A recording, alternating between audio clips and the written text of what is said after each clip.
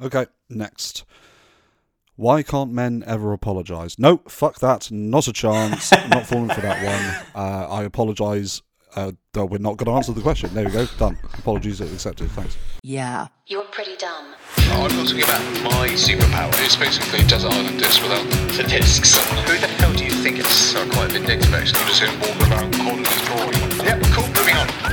Whether that's instilled socially or economically or politically, people will eventually adapt to it. The Threedumb Fighters podcast.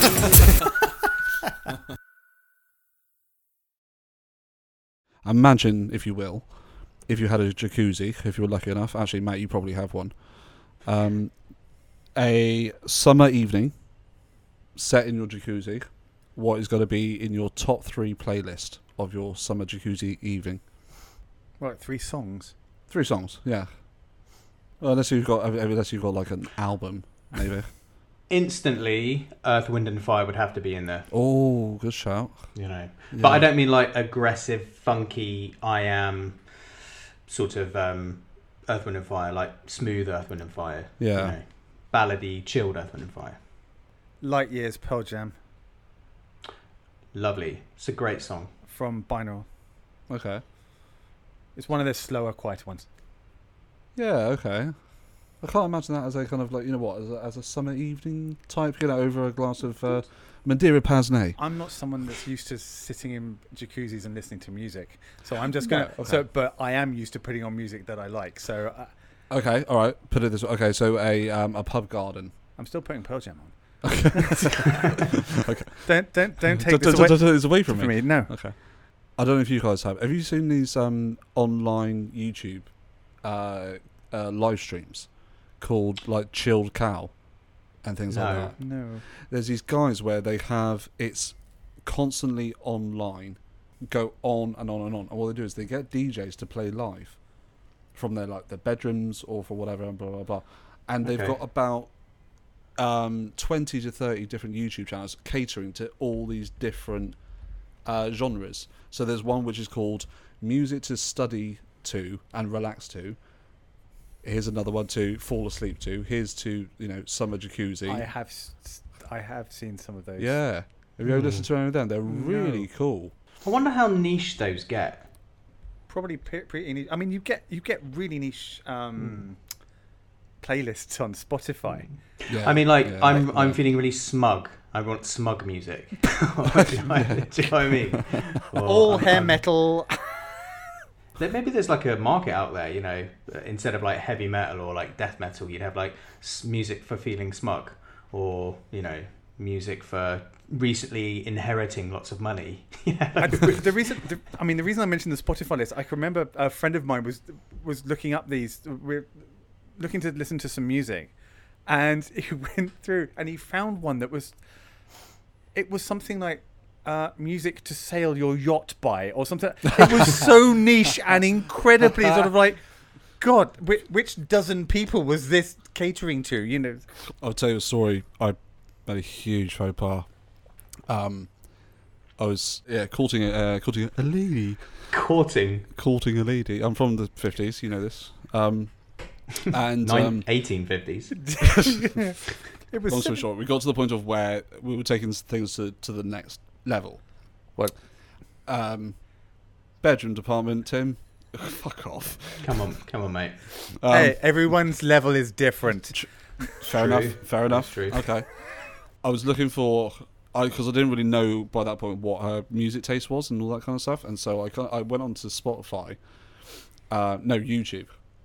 I went onto the YouTube playlist and things like that, and I said music for bedroom / Lovage. Yeah, exactly. Yeah, sure, and all that kind of stuff. Because the people, like sexy tunes and all that kind of stuff, and kind of all that kind of, Anyway, skip over. Anyway, go over to my folks' house, and we'd have a YouTube evening. Me less forgetting that my YouTube account is connected to their TV. So up on their list. So that was I got. So how's the relationship going? Question. Things moving quite fast. Exactly. Yeah. So that was fun. Tom, do you want to throw any more of your potential jacuzzi jams into the mix? I would say for anything by 07. Oh, nice. Yeah. But also on the same line. Probably the Big Calm album by Morcheeba. Oh, that's a lovely choice, mate. Okay, I would also go for Tchaikovsky because he's my fave classical guy. Really? Is that jacuzzi music? So I suppose that because we're thinking jacuzzi, evening, summertime. We're thinking immediately relaxation. Then I suppose. Yeah, and chilling out. I guess so. Yeah. But the thing is, though, I don't want to necessarily feel like happy or relaxed because, Tchaikovsky is relaxing, but to relax, I don't listen to relaxing music. No, I don't either. No. I don't know whether you guys are the same, but if I'm happy, I don't want to listen to happy music, and if I'm really sad, I don't want to listen to. You don't always match the music you listen to with your mood, do you? I don't. I do. Yeah, I suppose I do, especially if I'm upset. If I'm sad, I do. I think it's that age-old question of why is it you listen to sad tunes when you're upset? Or I guess that's a good point. Yeah, because you enhance it, don't you? Amplify it to go and to wallow in it. But there are also some sad tunes that is just damn good music, and true. So I listen to them, going, "Well, this isn't about me. I just really like this band and the song." Yeah, it's like who is it? Which I thought was really interesting was Paramore, that they started off as like a very poppy commercial, high school-y type. Oh my god, he slept with this person. Band, and then I think as it got older, she started then developing lyrics where it was still upbeat, really fast-paced poppy music, but the lyrics are so dark. Churches are a bit like that sometimes. I was thinking about this the other day, like bands changing their style and bands kind of evolving. I find it kind of funny. They probably don't, but what happens when a death metal band, after you actually get it with black metal bands a lot. They release their sort of 2 or 3 albums and they're all kind of just visceral and raging and completely vitriolic, and then something will happen and one of the songwriters will start writing, in inverted commas, really grown-up music. So what you have is a band that start producing really intelligent, sensitive, progressive music, but because they've still got a fan base, they're called like Groin Explosion, but they're writing really classical and really intelligent music. Like Enslaved is a really good example of that. They just became really sophisticated. Anathema are a really good example of that as well. Both all started off as black metal bands, but they can't sort of row back on their name, but their music sounds nothing like their name. Yeah, and I think that's actually, I just sort of feel sorry for those bands sometimes because they can't go back on their name, can they? It's too established. Because when Groin Explosion released the EP Cuddle Muffin, it doesn't really go, does it? No, it doesn't. And I do that before. Like sometimes on Spotify, you look at the name of a band and the connotation and the sort of imagery it evokes, and you listen to it and you think, you guys really don't need this name. Actually, that's something something I really don't like. I don't like it when a band has a name that imply from the words they've used in the band, but the music is so not that. Because if what examples would you have? Savage Garden. Yeah. Wow, I was not expecting you to reference them ever. Because they're awful, or they were. If this, but that name, Savage in a band name, implied something a tad heavier than what they were producing. Yeah, Yes, even at the does, time, though. And also Savage Garden. I thought that went through a Google Translate, and it's like, did they mean something else because it's not pithy? Savage garbage. Salvage garbage. Did they mean cabbage garden? Cabbage garden. I'm going to start a refuse collection company called Salvage Garbage, and our logo could be the recycling emblem. But a really savage one. Yeah, black one. So you you said Tchaikovsky, but what did you do? I'd have After the Lover's Gone by Earth, Wind and Fire. I'd listen to the whole of the Nutcracker by Tchaikovsky and emerge like a sort of deformed prune. And the third one would be probably Last of the Summer Wine theme tune. Tim?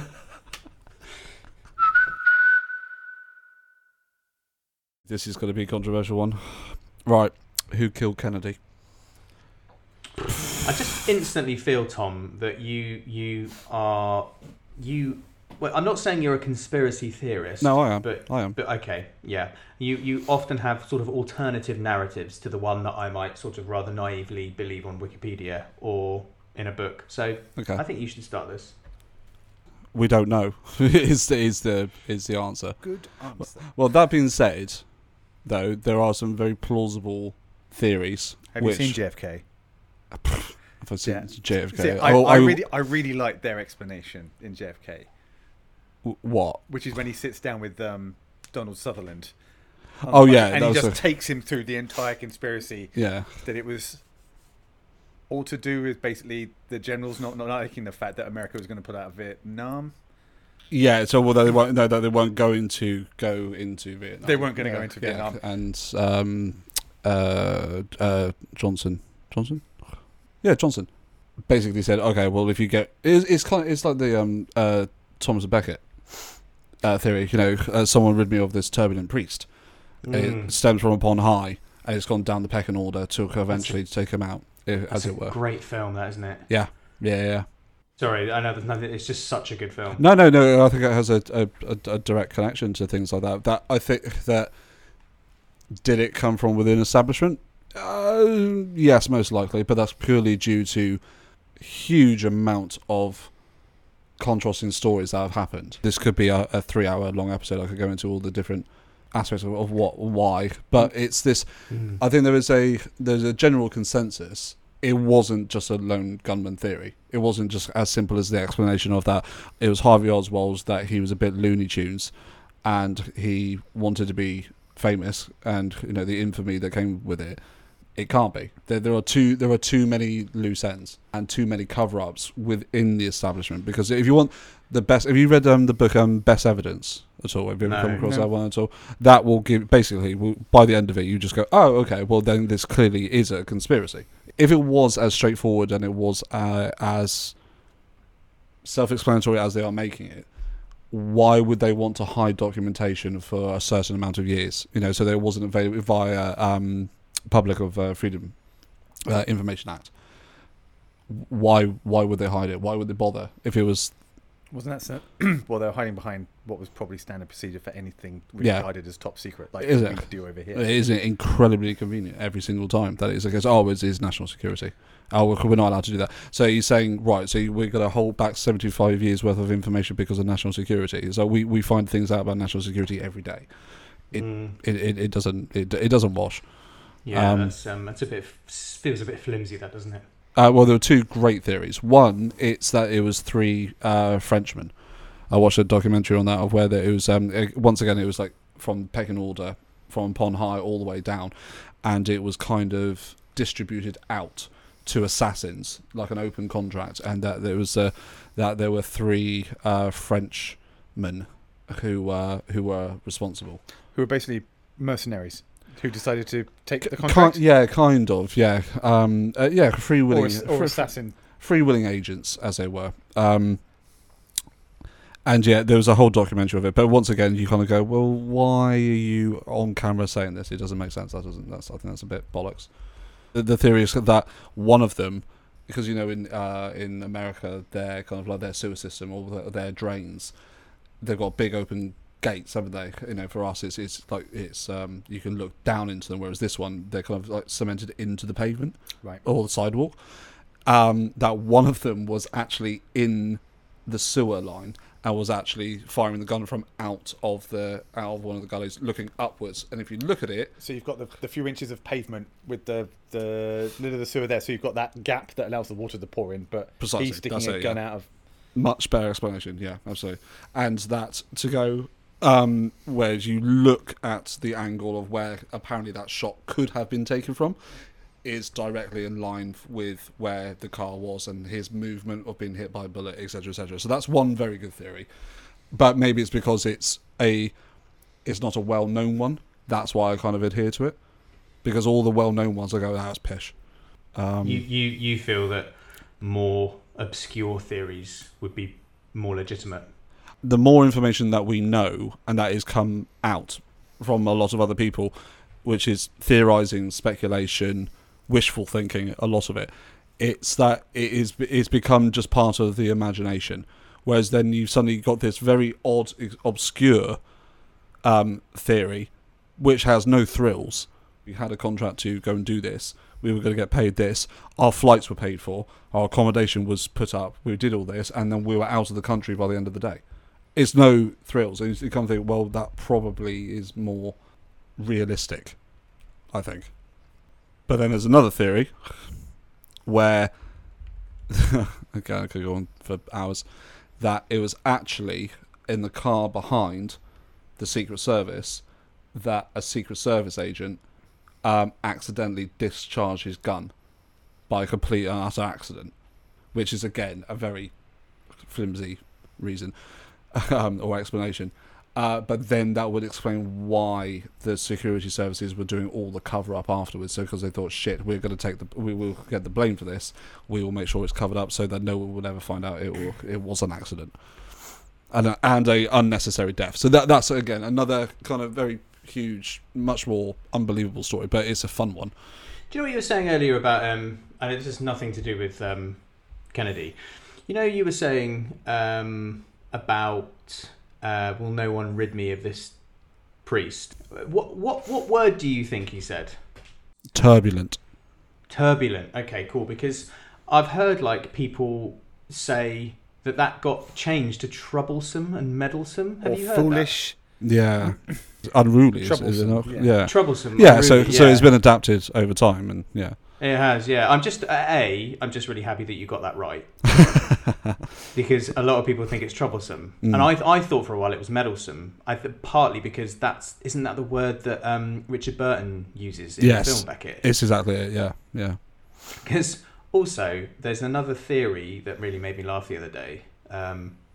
You know the Beyond the Fringe comedy troupe with Jonathan Miller. He was saying that, Nelson's final words of "Kiss me, Hardy." There's a theory that really made me laugh, and Nelson sort of knew that his time was up. That he, when he took that bullet, he was like, "Well, I must die. I'm going to die now." And apparently, some people think that he leant over to Hardy and actually said, "Kismet, Hardy," as in "It's my destiny, kismet in the future." Right. So it really made me laugh, the idea of him saying to Hardy, "Kismet, Hardy," and Hardy just kisses him. So we're like, what the fuck are you doing? Because he's like, what word was that? I don't think that's in the lexicon just yet. Yeah, but that always made me laugh, that basically Nelson's last experience on Earth will be getting basically Frenchied by his mate, and he just didn't ask for it. Across time, how many times have you been in a conversation where somebody has said something and you misheard it? That happens a lot. Exactly, of course, would have happened in historical moments. I had a dream. It could have been, actually, he might have been saying, I bedded one of the Supremes. Yeah. He might have said, "Shag me, Hardy." Not now, Hardy. Kick me, Hardy. Kick me, Hardy. Kick me harder. For conspiracy theories, that things like JFK and all the rest of it, but it's also to do with what we're taught or what we're kind of conditioned to know. Okay, well, robotic kind of like, who shot Kennedy? Fucking Oswald. That's it. There is no other kind of explanation. There's certain aspects of the historical hypotheticals of that. If something just slightly altered, we wouldn't know. So here's one which I found really interesting. Rosa Parks, who refused to give up her seat on a bus, which then eventually led to the bus boycotts. However, 8 months prior, in 1955, in Alabama, there was a woman called Claudette Colvin who also refused to give up her seat to a white male on a bus, which sparked and caught the attention of the civil rights experts and people who were involved in that community. Were going to use this woman as a highlight to start to begin the dissemination of segregation, especially in southern Texas and things. And but they didn't go with her. And the reason being was because she was a young, unwedded, pregnant black woman. And so they didn't go with her. They chose not to go because they thought it would send the wrong message with this type of example. And 5, 6 to 12 months later, Rosa Parks happened. And so then they went with her instead. Now, there's a very young minister at the time who did it, who caught the attention of the local community to highlight this incident and to use it as an example to say that this is wrong and we are going to start to be opposed to these kind of things. And guess who that guy was? Martin Luther King. So can you imagine, in the hypothetical, that if they went 8 months earlier, Martin Luther King is a pastor that you've never heard of? Yeah. Wow. Do you see what I mean? Those aspects there of that, these slightly sliding door issues. That just the tiniest little event, if you just tweak it in a certain way, we will never meet some of these huge, who've had huge influences on all of our lives since. But do you not think, though, to coin a phrase from my uncle, who says he used to say, like, with really talented musicians that don't make it this time or that time, he used to say cream always rises to the top. Like, eventually your quality will shine through. Do you think someone like Martin Luther King, do you think if that historical hypothetical hadn't played out later on, he would have emerged anyway? It would have done it. Yes, exactly. Gifted man. Yeah, done it in a different manner, or something which will maybe even equally as historic, even more so possibly. Yeah. But just in a completely different manner. Yeah, maybe. Who knows? Maybe. That's the thing. Okay. So, but then we're talking about things like destiny, and our Kismet, Hardy. Kismet. No, that's a great place to edit. We've just gone full circle. That'll work. Right. Quite aggressive, this. It starts off with, you have to have... You have to have sex with one non-human character from either Star Wars, Harry Potter, Lord of the Rings, or another series that you guys can debate the best. And then, quite aggressively again, it's got to be said, who's it going to be? Do you know, one thing immediately springs to mind when I contemplate this excellent question, is can we include characters from the film franchise Tron? Because they're not human, are they? They're digital. Yeah, because I was thinking, because did it say non-human? It says one non-human character. Non-human. So I guess it depends on how we're going to define non-human. Can they be human-looking, but they're from another race in one of these many fantasy series? Yeah. Yeah, why not? In which case, I don't see why not, because Tron's sci-fi, so is Star Wars, so is Star Trek, etc., etc. So, but you have to. You can only choose one, Matthew. Clue. Not Yuri. No, Yuri is hot, but she's not as hot as 80s Jeff Bridges.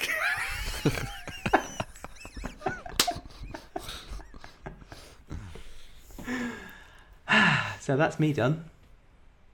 And I mean, if we're talking Lord of the Rings, you've got to go for Arwen, haven't you? I mean, that's just Liv Tyler, isn't it? She's just yummy. Yeah. How do you feel in terms of Lord of the Rings? Do you feel like it's Liv Tyler or it's who played Galadriel? Blanchett, wasn't it? Yeah. Kate Blanchett. Yeah. She does go a bit cray-cray, though, She does go slightly dark, doesn't she? Yeah. Although, I think we've all experienced that before. Fair. I mean, having recently been drawn into the fantastic Boba Fett and Mandalorian series, I have a little bit of a thing for Fennec, who is Fett's assassin. Yeah. But she's human. Well, we don't know. Yeah, she's human. Well, she's... Yeah. No, wait. No, she's human, but then she gets turned... robotic. She gets... She's now cyborg. Yeah. Certainly in the midriff. Yes, that's now all pipes and... Yeah, exactly, yeah. But no, I think she was human, wasn't she? Well, I don't know. It depends on what planet they come from. Are we saying humans only come from Earth, or... Is everyone on Tatooine human? Yeah, well, Tatooine is not everybody is human, but there are humans. Yeah. There is the one who meets apologies to Star Wars fans out there because there clearly is a name. I'm not that engrossed, but Princess Leia or not really. However, there is she is Jabba's slave. She gets Oh, Jabba, with the head tentacles. yes, The Twi'lek. Yeah. Is it Twi'leks? I think they have that. I have no idea. Yeah, the dancer at the first dancer that goes down the pit. Yeah, thank you. Yes, yeah. In Jedi. Okay, I'm with you. And this is where I've got my love from BDSM has come from. Clearly. You like a woman with Because she's head tentacles. no, because she's chained up. Because she's all restrained and stuff. So I wonder. It's a bit dark, Tom. No, I'm not saying it's a bit dark. Hey, look. Hey, don't judge me. BDSM can be a very loving and very intimate Yeah, okay. thing. Okay. Yeah. You, I'm not judging, mate. Kink shaming me. Thank you very Sorry. much. Yeah. So I'm just I just think I'm just really old and conservative now. Sorry. I mean, I have like an encyclopedic gallery of beautiful females in sci-fi films, and I chose Jeff Bridges. Yeah. So, Yeah. yeah. Well, no, it's fine. No, just I even gave you a way out with Yori, and you Yeah. went no, Jeff Bridges all the way. Yeah. But hang on. Important distinction. Clue. The bad one. I don't just mean Jeff Bridges' character. Well, Clue in the first one is only around briefly, and then he's erased because he's in the tank when Jeff is trying to hack the master control. No, let's not start retelling the story of Tron. This could Tim and I think it's fair to say have a quite a big passionate love with Tron, don't we? Yeah, and also you're one of the only people I know who feels similarly to me. I don't know that many people that really like Tron. I'd just like to mention one more sort of non-human honey that I might like to take out for dinner. This is purely because I sort of was brought up in the 80s and 90s and obviously worship Winona Ryder. But Winona Ryder plays Anna Lee in Alien Resurrection. Oh, yeah. And when you find out she is an alien, then obviously that's supposed to be like she's not human. But so technically she would be my main my main dish. Is it safe to say, though, and I don't know if this counts or not, that Jessica Rabbit? That is... It's a tricky one. It's a cartoon. It's controversial. In the film, the world is real, but yeah, I think you're probably walking some quite sort of tangled moral lines there, mate.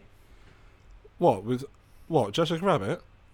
Yeah. Oh, behave. What are you talking about? She's hot as fuck. Sorry, am I being really judgy again? Yeah. Absolutely. No, Tim and I were debating the lines and guidance of that. Can you class that because it's a cartoon? It's not a franchise or a series or anything like that. Maybe, and then you're talking about the moralistics of whether you can actually, make the eyes pop out of a cartoon. Maybe it's because it's got the word rabbit in it. It has bestiality connotations. I don't know. Yeah, true. Let's if I said Roger Rabbit, you might be on to something. But I'm gonna have to go. Okay, well, I'm gonna have to go modern then. I think.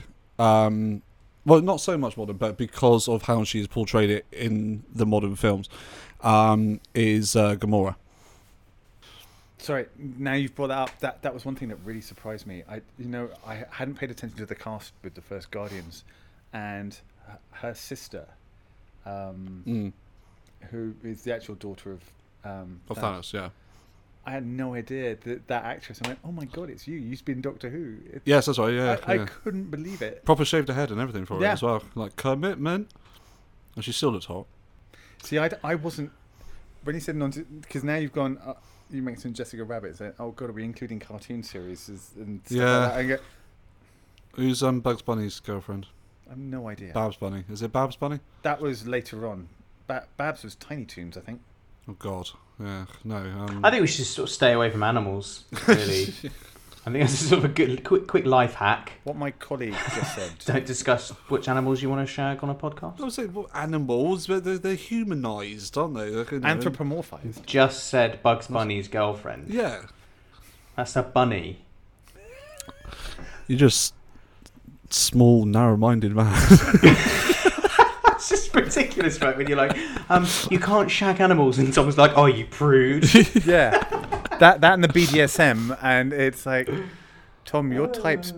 I think I'm seeing a picture that's quite niche. Look, for me, I'm just saying there are things which, people, people turn their nose up at Matt, or, that they could be, doesn't mean that they have to be sinister. It could be, all right, cartoons, sure.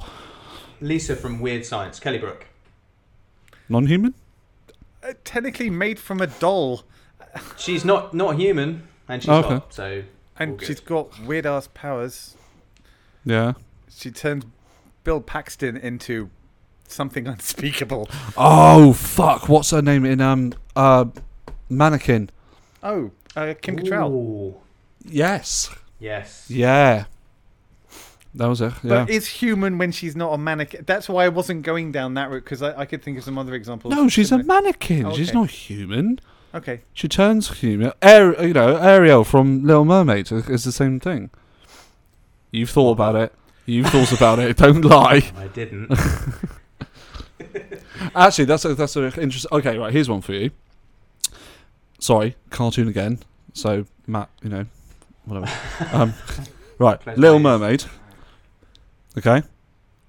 If you had to, Ariel, or hear me out, Ursula, when she turns into the other girl, when she turns into the young girl who marries Frederick.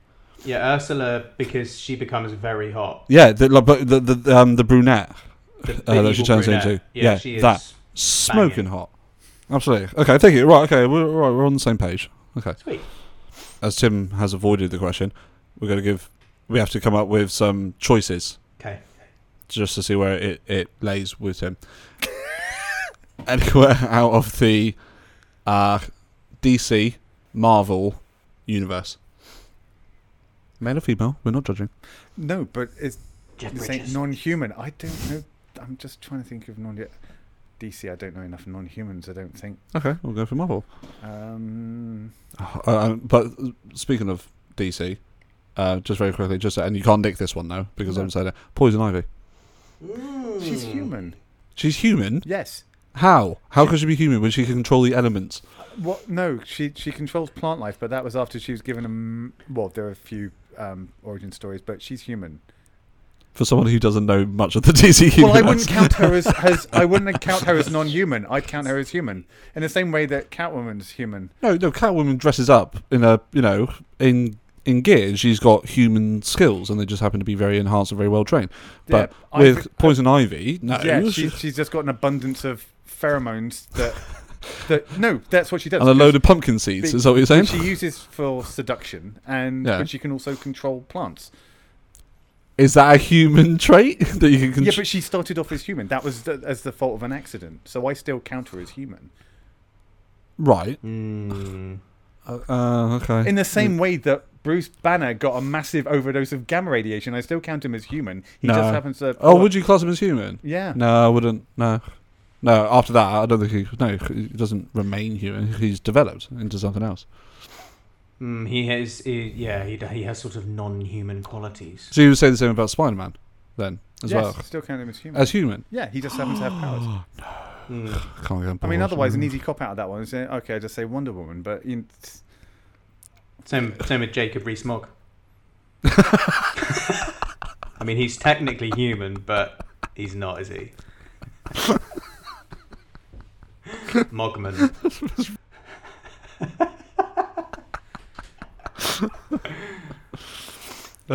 Okay.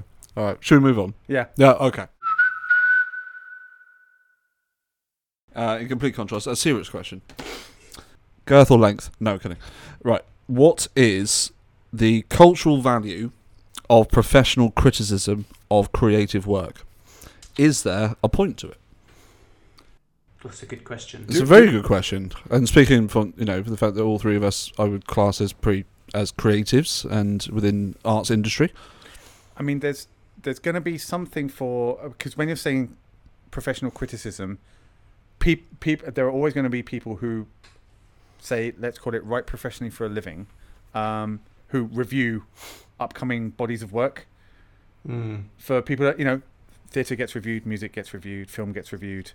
So is that professional criticism? In which case, there is a point to that, because one, the reviews don't always go your way. However, it does get it out there so people know about it. Yeah. Well, that is the question. Is there a point to it? So it gets the word out, but Yeah. I would have the caveat of you do get people that criticize things, and I think some people criticize things because they take enjoyment from criticizing things. I think there are people that are that. Yeah.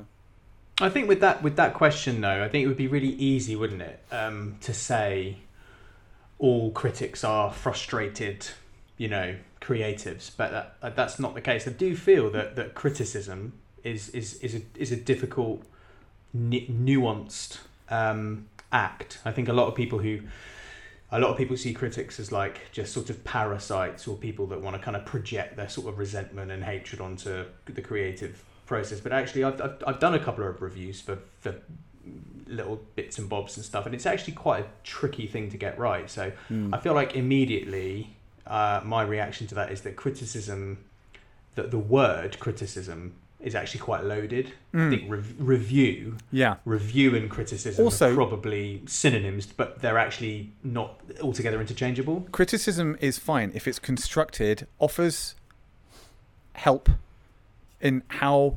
So you might get some, because it's all down to taste, isn't it? So you may get someone who goes, I didn't like this. However, what I would like is if the artist or singer or director if they made a point of doing perhaps this or that in the future or something. And the reason I'm saying it that way is the fact of just saying I didn't like this, that's not constructive. That because that can come across as you've listed a whole bunch of reasons, well written, but at the end of the day, you don't like it. Self-serving. And that can be horrible. I mean, what you're talking about there, sorry to cut you off, I'm just saying, but what you're talking about there is because we're then on the receiving end of that criticism. It's that, that's the thing, isn't it? Because we know what it's like to receive that criticism on that end of that spectrum, but now seeing it from a punter's point of view, that have I been influenced by certain critics by saying don't go and see this, or say it is awful? I've then stayed clear of it and gone, well, I probably won't then, because I trust that person's their opinion and it's very difficult to unhear that opinion, isn't it? It is, yeah. Again, but it depends who it's coming from. For example, like we must all be very familiar with the late A.A. Gill. Well, that was exactly who I was thinking about. Yeah, that he had beautiful penmanship, an absolute superb writer. But God, was he a bitch for the sake of it? Yeah, just for the sake of it. Brian Sewell, the art critic, was it Brian? Not familiar. I think it's the Manifesto of Futurists, the sort of the art movement in Italy. The Manifesto of Futurist Painters. One of their sort of precepts is regard all critics as useless and dangerous. It was a slogan that the Manic Street Preachers used. That's where I first read it. And when you think about that statement, regard all critics as useless and dangerous, I don't necessarily agree with that. But it makes you think, though, what is the point of criticism? Yeah. And also, could you actually stomach a really bad review? Would you take it personally, or would you be able to treat it as a comment on the quality of your art? It depends on the quality. I think just as what Tim says, it depends on the quality of the actual critique itself. Because I think if you end up being a critic who is known for being spiteful, and actually people applaud the way that you are spiteful, you're not being a critic anymore. You're just being spiteful. But what if it's a really bad review that's written well and isn't spiteful? Would you, for example, Tim, as an artist, be able to in inverted commas, accept it? Yeah, I guess so. I mean, I guess you'd have to, wouldn't you? Yeah, I mean, I tried to tell myself very, very early on, it's like, this isn't personal. Particularly when you're sending stuff in and they say, sorry, not this time. So it's not personal, because you cannot please all of the people all of the time. So don't try to. But I have had my stuff on display in galleries before. When I used to live in Brighton, some of my stuff went on display in a gallery there with a whole bunch of other artists. And we got invited to the opening. me and a couple of other guys I knew were there as well, and friends, and then other half all turned up, and we were walking around, people milling around having drinks and looking at all the framework on the walls, and it was kind of like, this is what this is like. This is all. But I wasn't making myself known who I was because I was really nervous because this was I don't think it was the first time, but it was certainly possibly the first time in Brighton that I had stuff up. Anyway, I can remember someone walking past one of my pieces, and it's like I think there were 2 or 3 of them together, and they were pointing to one of my collages I'd done. I said, God, I really don't know why he's done that. I mean, why would you combine that and that? I just don't know. And and I bit my tongue because I just wanted to go because of that. But yeah. But I didn't take it so personally, going, oh God, I'll never draw again, because I wasn't like that. I'm never going to be defeated by just a couple of people who have been drinking for the evening, walking past, going, that's not my bag. Moving on, because. Yeah, well, then you've got to develop an incredibly thick skin to be able to persevere through those kind of things. Yeah. Because I know people that live and die by reviews and critiques, and that's what they do it for. And that's if that is the case, then fine, that's fair enough. Because you got to distinguish the difference between receiving critical acclaim or just criticism in general.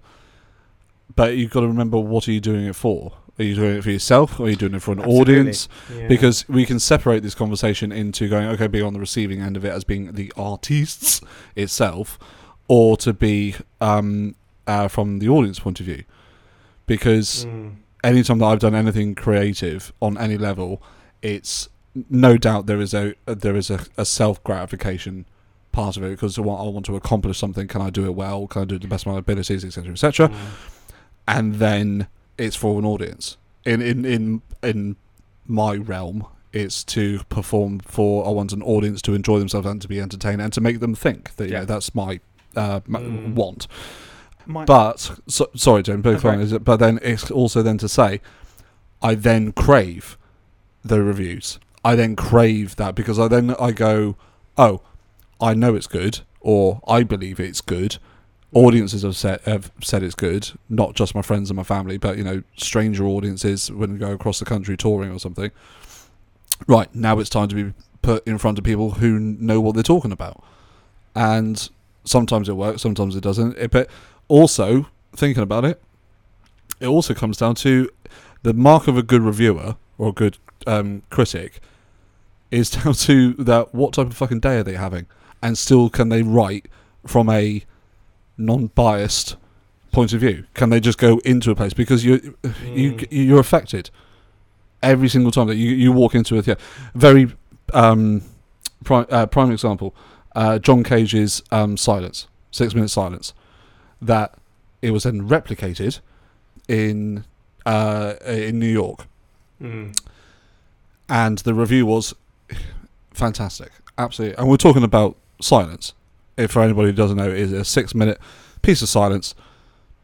Sure, if you want to call it music, I know people who argue the same orchestra and the same conductor then took it over to London, and then it was reviewed by somebody completely different and said it was awful.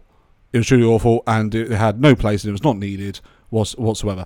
So are we then talking about the difference of the type of, and you're talking about the atmosphere of in that room at that particular time for that, if we're talking about that particular also, piece. does the reviewer of the first one is willing to accept that if you can review something that is essentially a series of sounds, then can you review something by those standards to have a complete lack of sound? Yeah. So the first but you're not reviewing it on sound.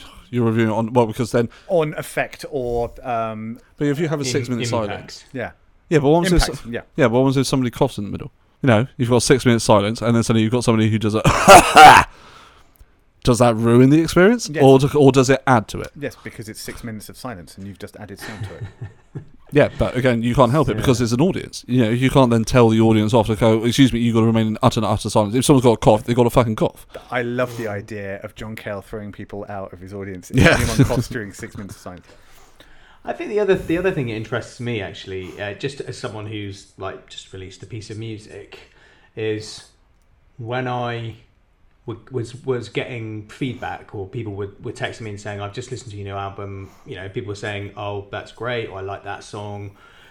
There are two things really. Like, firstly, one of my mates, I got this like lovely day of everyone texting me saying, oh, it's great, I've just heard your new album, it's really good, well done, blah blah blah. And one of my mates just went, that's not for me. Yeah. And Matthew killed him. Yeah, but do you know what the thing was? I was like, it just like really got under my skin. Oh yeah, of course. And then I texted him, and he probably did exactly the right thing to wind me up even more. I said, oh, because he's a musician, lovely bloke, quite candid.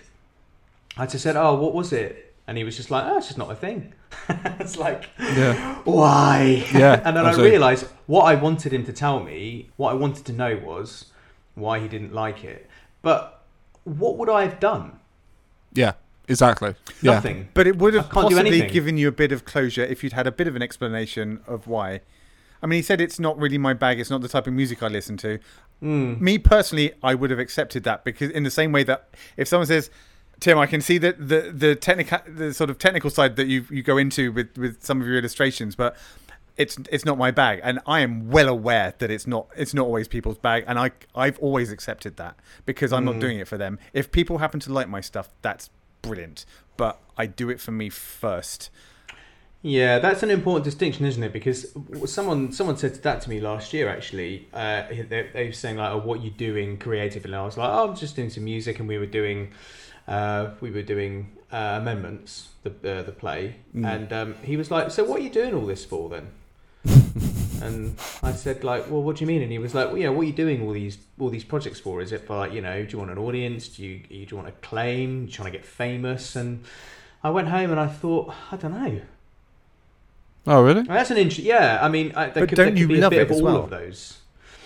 But I guess the thing I'm circling back to is we like hearing reviews when they're good, but if they're bad, if someone said that production is awful, it's too much treble, it's too tinny, there's not enough middle eights, the songs aren't doing X, Y, and Z, I can't change any of it. So no, because it's already out there. I can't. Yeah. So what's the point of? Well, because you then wanting that learn from those reviews, you then either, well, there's a choice there of whether you listen to the negative reviews and then you then go, right, I'm going to learn from my mistakes and I'm going to reinforce my talent. I'm going to practice more for whatever. There's all of that aspect, but also because there isn't, you know, there's no denying it. And maybe Tim, that you might not fall into this category. I don't know, but I'm a slag for an audience. Yeah, me too. You know, I can't deny that. It's a case of, you know, that I'm, you know, because I'm certainly doing it because I want to entertain. I want to get some form of acclaim. It just, for me personally, it's not. I don't want it from a professional critic. But exactly like I said, but if it's good, I'll gladly take it. If I get, you know, a 5-star review for it, then I'll be like, thanks very much, and you know, and oh, good. A prime example. You and I, Matt, we were doing a production a few years ago, and our usual or our typical route for doing things, so that we would write the play, we would rehearse it, and then we would then perform it within our hometown of Exeter. And it would always be okay because it would be friends and family that would come, and that, you know, that you would receive some very nice comments, and people would laugh for the sake of because they know who's on the stage and all that. You know, but also it was genuine. I'm sure. Yes, I'm sure there are. You know, it is genuine. Of course, it is. I'm not saying that it's fake, but it is certainly emphasised. It's certainly amplified. But we took the different route, or we took it straight to Bristol. Show, just to go and test it straight away on a stranger audience to see if it works. And the first night we did it, died. Absolutely died. It was a comedy drama they were doing, and it absolutely died. And I remember you and I were very nervous, thinking, well, we thought it was funny, we thought it made something, but oh bugger, we made a huge mistake here. Second night, riotous laughter, and you know, there were more in the audience. Again, I'm talking, you know, an atmosphere is a big part of it, whatever the reasons are. But I remember distinctly, you and I, because you were performing and I was doing the sound and stuff, and we bumped into each other outside the venue, and we just looked at each other, and we didn't have to say anything. No words or anything. We just kind of looked at each other and just went, yeah, that's it. Yeah. And we just knew. And we just, from that moment on, we thought, right, we know we're on to something good now. So that there gives you a measure and a mark of better than any professional critic is ever going to give you. The audience. The audience. And that's what it comes down to. And that gets mentioned on quite a big, like some of the movies was really on like DVDs where you get the in-depth makings of. There's always a section which is like audience reaction. Yes, and they said what they, they said what they were doing. With it's like with Alien when that first came out, and various members of cast and crew were going around various cinemas around the country. Filming all the and just taking note and just seeing how the audience, and whenever sort of John Hurt starts to get chest pains, but in some cases people started running from the theatre because and they just went, we've done it. I would also suggest as well, as long as like the reviewer that Tim was sort of describing, that sort of spiteful, unconstructive reviewer, as long as you didn't have one of those, I would argue that if you got a bad review from a half decent reviewer, you'd probably have to accept that it was true. Yeah. Do you know what I mean? There's a very big chance that if you got a bad review for whatever, there's a degree of truth in it. But also, what if it's isolated? If you got several bad reviews similarly themed, then you'd have to start taking stock. But if you get one bad review, but the majority of them are very positive, then you might want to consider going, were they just having a bad day? Because no one else is saying this. Is there any point to it? Yes, but with a list of caveats. Yeah, so I think it's to say yes, but then if it is to offer or to make aware that where you can strengthen it or where it is possibly a negative and which it could be turned into a positive, if it offers something more than just it's bad. Of course, you've got the other option of having faith in your ability and faith in your project to say, no, I don't agree with that reviewer. Absolutely, yeah. No, you're wrong. I disagree. So there's also that to work through as an artist, isn't there? Subjective, as ever. But one thing I will tell you, at the same time, that when I have received a bad review or a very indifferent review, those are the ones that stand out for me, and those, You don't forget them, do you? No. Bad reviews. No, because then I see it as an opportunity to learn from it as well, to thinking, oh, okay. But that's what I was going to ask. Have you taken any negative reviews and been able to do something better next time of whatever it is never. They were criticizing? I refuse.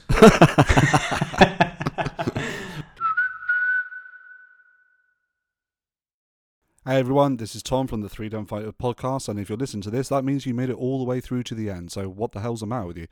Feel free to tune into our previous episodes, which you can find on Spotify and Apple Podcasts. If you might have a question or a topic or maybe some agony aunt advice that you require, why don't you send them in to us at either Facebook or Instagram at Threedumb Fighters, or you can email us directly at threedumbfighters@outlook.com. Until the next time, cheers. The Threedumb Fighters podcast.